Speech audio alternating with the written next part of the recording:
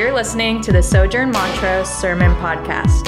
To get connected at Sojourn Montrose, visit our website, sojournmontrose.org.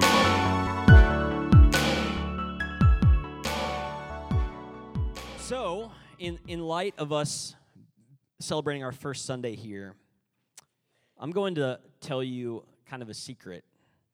There's one reason we moved. This move hasn't been a little thing. It's been pretty difficult to move everything out of the theater last Sunday and move everything into this place this Sunday. And even though we're a small congregation, right, this has been a taxing move for us. And some people, right now, some people might be knocking on the door of the movie theater trying to get into our gathering.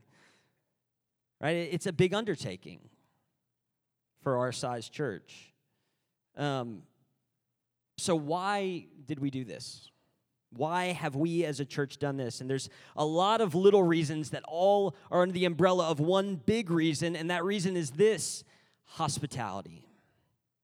Hospitality. Right? The theater had 500 seats. We had on-site storage. We could have stayed there for a really long time, but all of us felt collectively that the theater wasn't the most hospitable place for us to hold our Sunday gatherings. It was pretty hospitable, and I think we did an excellent job as a congregation welcoming people in, but we knew together that there was a way we could be more hospitable on Sunday. We wanted a space where everyone would feel welcome, a space that felt clean, and air conditioning would always be flowing, and there would be space for children that's not a bar. And it would be brighter. There would be sunlight coming in windows, and there would be parking, and there would be all these things, right? And I'm not saying, don't hear me wrong, I'm not saying that those things are necessary for the church to gather weekly. They're not necessary for the church to gather in the way that the Bible tells the church to gather, right? The Bible says that we should gather and preach the word of God, that we should worship God together, we should pray to God together, we should be generous with one another. We should practice the sacraments of communion and baptism as often as we can. So really, if we don't have those elements, or if we only have those elements, rather, we don't need anything else. Right? We don't need air conditioning or toilet paper or lights. Right? Because the Bible doesn't say we need them. But here's the thing. I want to make the case this morning that because the Bible does say that we should be a hospitable people, and Jesus says that we should be a hospitable people, that we really do need to strive to have things that make us the most hospitable people that we can be. Right? We don't fully understand the kind of king that Jesus is if we aren't striving to be more and more and more hospitable with every day that passes. Hospitality as Christians is a natural and necessary component of how we live our lives. So as we discussed last week, we who follow Jesus have been given the Holy Spirit of God so that his presence would be seen and felt among us in this room, but also among our neighbors who we dwell among. And now I want to argue that one of the primary ways that the Holy Spirit ministers to us and through us to our neighbors is that within us, he cultivates a spirit of hospitality. So what is God in Jesus, right? Last week we saw that Jesus is God come to earth, made human in the flesh. What does he say about hospitality? Let's reread Luke 14 together. This is a parable, and the context is this, that Jesus is dining at a house with some Pharisees who are the religious elite of the day, and Jesus notices who has been invited to the dinner and who has not been invited to the dinner. And he does a few short teachings, and this one is one of them, starting in verse 14, or in verse 12, he says this: He also said to the man who had invited him, when you give a dinner or a banquet, do not invite your friends or your brothers or your relatives or rich neighbors, lest they also invite you in return and you be repaid.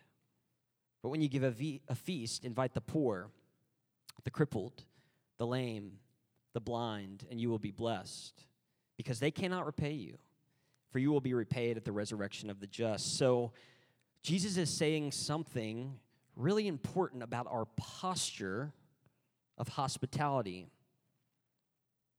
Right? He's saying that if we invite those who are unable to give back in any way, then we'll receive blessing at the resurrection. That will be righteous. That's a righteous thing to do, to invite those who can't repay us to our table, those who have nothing to bring, the blind, the crippled, the lame, the poor. Right, so Jesus is saying something about our posture of hospitality. What does hospitality mean, and what should it look like? And that really hospitality is to give and serve without any expectation of repayment. And so the Pharisees, the people hearing this teaching of Jesus, this difficult teaching of Jesus, they're familiar with this different story in the Old Testament that I want to spend some time on this morning about a different king and another dinner table. And it's the story of King David, and it's in 2 Samuel 9. You can turn there if you want. But in it, David is ruling as king of Israel. So David is this king, and he's won all of these victories on the battlefield against the old king Saul, who was an evil king and hated David and wanted to kill David. And David won. He won the victory, and now he rules and reigns as king. And one of the first things he does as king is he asks this question. David says this to one of the servants, Ziba. He says, "Is there still anyone left of the house of Saul that I may show him kindness for Jonathan's sake?" So Saul is the old king, the enemy. Jonathan is Saul's son. So he's saying, is there anyone left in the enemy's house that I can show kindness? And Ziba, the servant, says to the king, "There is still a son of Jonathan. He is crippled in his feet." And David sent for him and brought him to the house, to his house. His name is Mephibosheth, the son of Jonathan, son of Saul. And he comes to David and falls on his face. And David said, "Mephibosheth." And Mephibosheth answered, "Behold, I am your servant." And David said to him, "Do not fear, for I will show you kindness for the sake of your father Jonathan, and I will restore to you all of the land of Saul, your father, my enemy, and you shall eat at my table always." And he paid homage and said, "What is your servant that you should show regard for a dead dog such as I?" And then King David called Ziba, Saul's servant, and said to him, "All that belonged to Saul and to his house I have given to your master's grandson. And you and your sons and your servants shall till the land for him, and shall bring in the produce, that your master's grandson may have bread to eat. But Mephibosheth, your master's grandson, shall always eat at my table." And Ziba says to the king, "According to all that my lord the king commands his servant, so will your servant do." So Mephibosheth ate at David's table like one of the king's sons. And Mephibosheth had a young son whose name was Micah. And all who lived in Ziba's house became Mephibosheth's servants. So Mephibosheth lived in Jerusalem, for he always ate at the king's table. So, this story is about a king's posture, right? King David has beaten his enemy Saul, and instead of simply wiping out the rest of his family, right, he does what? He invites in Mephibosheth, one who has nothing to offer. Not only has he been defeated, not only has his house been defeated, the kingdom has been, the line has been broken. There's a new king of Israel. But Mephibosheth is crippled. He can't even walk. So the posture of King David is this. He invites a poor and crippled grandson of his enemy into his kingdom. He restores his land, and he sets him an eternal place at his table. As long as you live, you will have a place at my table, is what King David says. A place of honor, value, and dignity.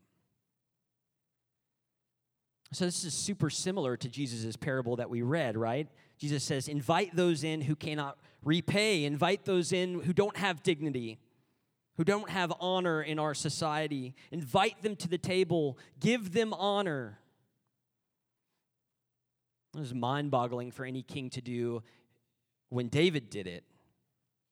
And it's difficult to hear and listen when Jesus says to do it and think, how can we do this? But David wasn't just any king, right? If you know the story written in 1st and 2nd Samuel in the Old Testament, David is the chosen king of the people of Israel. He's God's chosen king. And God chooses to use David throughout that book to display his glory and display his kindness. And ultimately, the Bible is going to show us that Jesus is a direct descendant of that king, David. But unlike David, Jesus isn't simply chosen by God. He is God. He is the Son of the Father, and he will produce, or he will prove to be a better king than David ever could have been. So what I want us to see in this story, in this parable, is that the story of the king and Mephibosheth is in part a story about us. Right? The king in the story, King David, is Jesus, our living king. And we are represented in the story by Mephibosheth, enemies of God, with nothing to bring, nothing to offer in our poverty, right? Mephibosheth is crippled, and apart from God's redemptive grace, we are crippled in our inability to do anything good. Mephibosheth was the offspring of David's enemy Saul, and we are descendants of Adam, who rebelled and took side with God's enemy, Satan. And Mephibosheth had been given an invitation of honor, dignity, and worthiness at the king's table, an invitation full of redemption and restoration. And we right now are invited to be redeemed as well by a king, Jesus. In the parable of Jesus and in the story of David, there's a practical link for how we should live, but more importantly, there's a foreshadowing of what kind of king Jesus will be. And Philippians will tell us and outline for us that the king that Jesus is and was. It says, Jesus, even though he is God, he took the form of a servant and a human, and he took the form of obedience and service. And although he had all authority to rule as king with power, he became a servant instead and went to the cross and died to bear our shame, guilt, sin, and inability to do good. And this is what true hospitality looks like. Giving everything to those who have nothing to give. We had nothing to offer Jesus. We were enemies of God, and so all we can do is come and receive grace. Come and receive the truth that on the cross, Jesus bore our sin and therefore made a way for us to be right with God.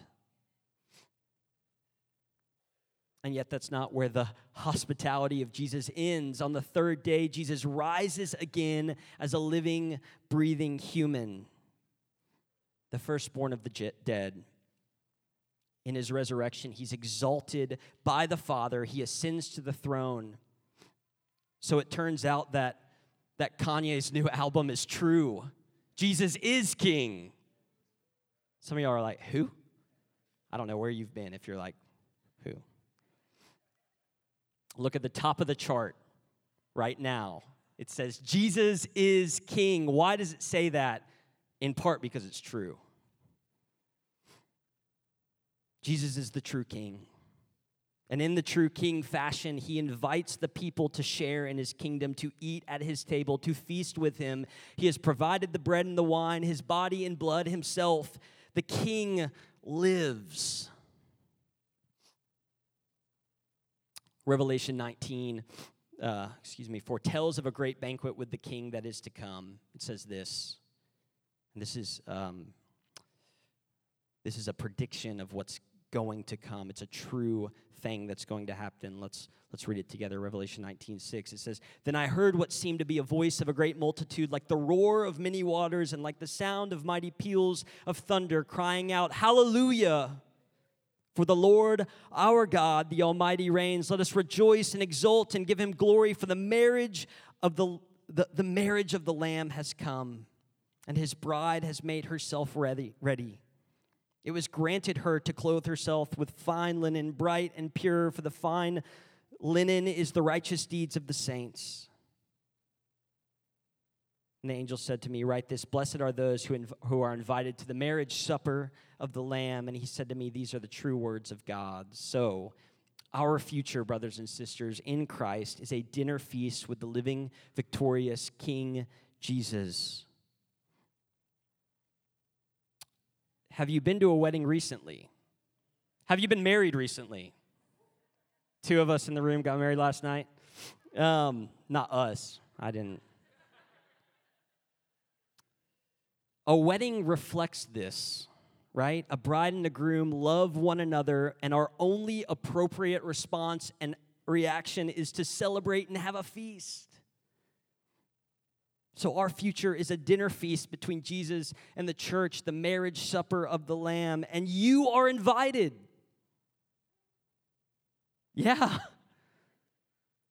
And many of you have accepted the invitation by following Jesus, submitting to him, and loving him.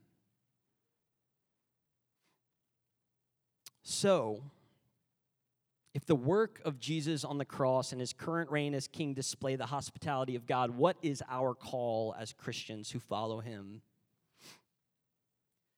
Well, as a church, our call is to be hospitable. Jesus has invited us in so we can invite others in, right? That's the purpose of this move to the school, to be more hospitable and more welcoming than we were last week. And I pray that we always grow in that direction as a church and as a people, striving to be more hospitable and expecting nothing in return for those who might wander in on a Sunday. Your neighborhood parish gatherings are a place to display hospitality to one another, right? We share a meal weekly with each other. We get to bring food and serve one another. We can and should strive to outdo one another in hospitality and service. And the reason we work to multiply more neighborhood parishes is not so we can point to a bigger number, but that's so more people can be invited to a dinner table every week. And your individual life is an opportunity to display the eternal hospitality that's been displayed to you. That absolutely means opening your home and your life and your table to those in the church. And I pray that we are a church marked by that, a church that shares the table with one another, loving and serving each other. But not only will we invite each other into our homes, but we have to invite our lost neighbors as well, right? Those who might have nothing to give us. Regardless of who they are and what their lifestyle choice is, we are called to invite them in and give them seats of honor, of dignity. We can show them who Jesus is by inviting them to our tables, by cooking for them, by sharing with them a meal. And we make ourselves available to them in seasons of celebration and joy, and in seasons of sorrow and confusion. And in the end, we extend hospitality by telling them who the king is and inviting them to the king's table, where they could share in the inheritance reserved for the heirs of the kingdom. Listen, they don't deserve to sit at the king's table, but we don't deserve to sit at the king's table. Isn't the truth of that wonderful, that we can say to our neighbors, we don't deserve to be here either, but here we are, feasting on the body and blood of Jesus.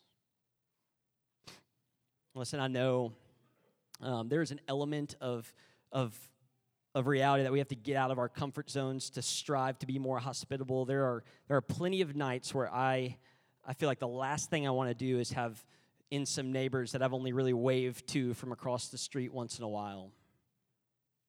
I know that can be taxing, exhausting, uncomfortable, and awkward, but disciples of Jesus will be made at our dinner tables. Lives will be changed in your living room. Jesus isn't awkward or uncomfortable when he invites us in. He doesn't do it reluctantly. He doesn't do it worried about what might or might not be said. He invites you in right now, just as you are, to experience his love. And honestly, this group of people, Sojourn Montrose, 6 years old in 1 week as a church, I've seen y'all do this very well. I've seen lives changed in your living room. Some of you sitting here as the result of your life being changed. And just a few weeks ago, we had a few members here, Stan and Gabby, who had a block party. And at the party, neighbor after neighbor came and confessed the isolation that they felt in our neighborhood and the desire to be known and know others. There was so much gratitude over simply being invited to meet each other. We have much more to offer than just burgers, but that's a great place to start. So, as we leave here this morning, my hope for us, surprisingly, isn't that we would just be more hospitable or that you'd leave being convinced that that's the next thing you need to add to your calendar. My hope is that you'd be captivated by the hospitality of the living King Jesus. That you would love him so much that from that love would flow a love for the people in our church and for the lost in our neighborhood. That you would be captivated so much that you would share all that you have with them and expect nothing in return. Because you understand that Jesus has shared everything with us and we have nothing to give in return. So, if you learn nothing else this morning, remember and know this. God knows you. He delights in you right now. Jesus has set you a place at his table, the table of his body and his blood. The King of all things delights in you as part of his kingdom. You don't have to bring any wine to this feast. He brought it. You don't have to bring any bread. He brought it. You don't have to be good to get the invitation. You can't be good to get the invitation. You don't have to be good once you accept it. He just says, come if you're weary, and I will give you rest. And even then, he sends his Spirit that will usher us in, teach us obedience, teach us to love his words and commandments, and to spread the invitation. So I want to invite you to rest in that this morning. Would your love for Jesus, because of who he is and what he has done, well up within you? Would that flow out into how you love each other in this room? And would we invite others in to receive the good news that we have, that we sit at the table of the living King, and there is a place for them there too? That's the message you have. There's no more important message in the world. So will we share it and believe it? Let's pray.